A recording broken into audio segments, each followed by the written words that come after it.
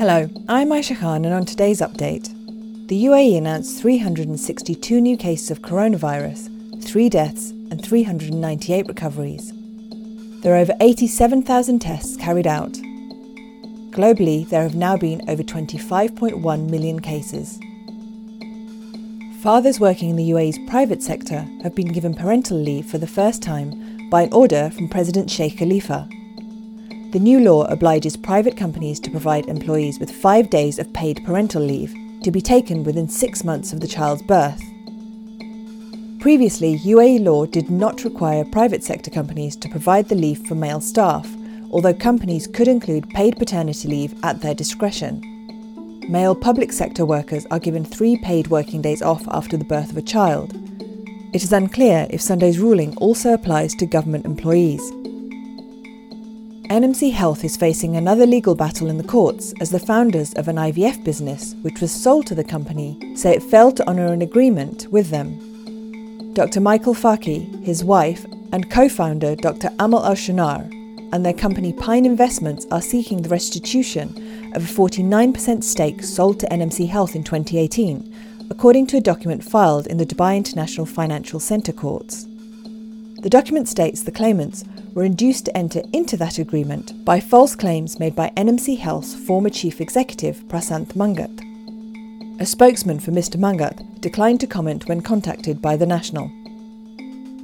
More than 31,000 volunteers have taken part in clinical Phase 3 vaccine trials in the UAE. Volunteers of 120 different nationalities signed up to test the inactive vaccine, which contains a killed version of the coronavirus.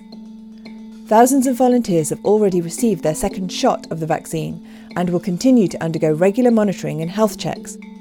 Abu Dhabi's Department of Health said there were now enough volunteers to complete the clinical trial, so no new registrations would be accepted. A US-Israeli delegation led by White House senior advisor Jared Kushner will visit the UAE today. The visit follows the Abraham Accord, the August 13th announcement towards normalization of relations between the UAE and Israel.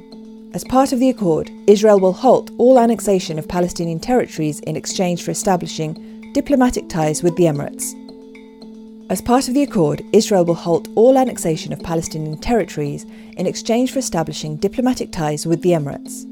The delegation will arrive on the first commercial flight between UAE and Israel.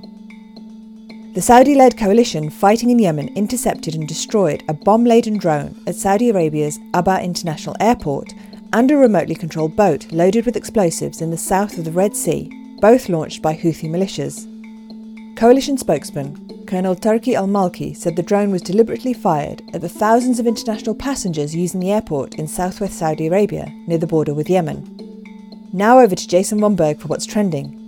American President Donald Trump is planning on visiting Kenosha tomorrow amid ongoing tensions in the area. Protesters are demanding justice for Jacob Blake, who was shot in the back earlier this month by police officers. Now the Wisconsin Governor Tony Evers has respectfully asked the president to reconsider his visit, saying he was concerned his presence would only hinder our healing. The 2020 MTV Video Music Awards are trending this morning. Big winners on the night include Lady Gaga and her many masks and The Weeknd. But also trending are Miley Cyrus, BTS, Ariana Grande and Halsey. This was the first major red carpet event since the start of the pandemic, so you can see our gallery and review online soon.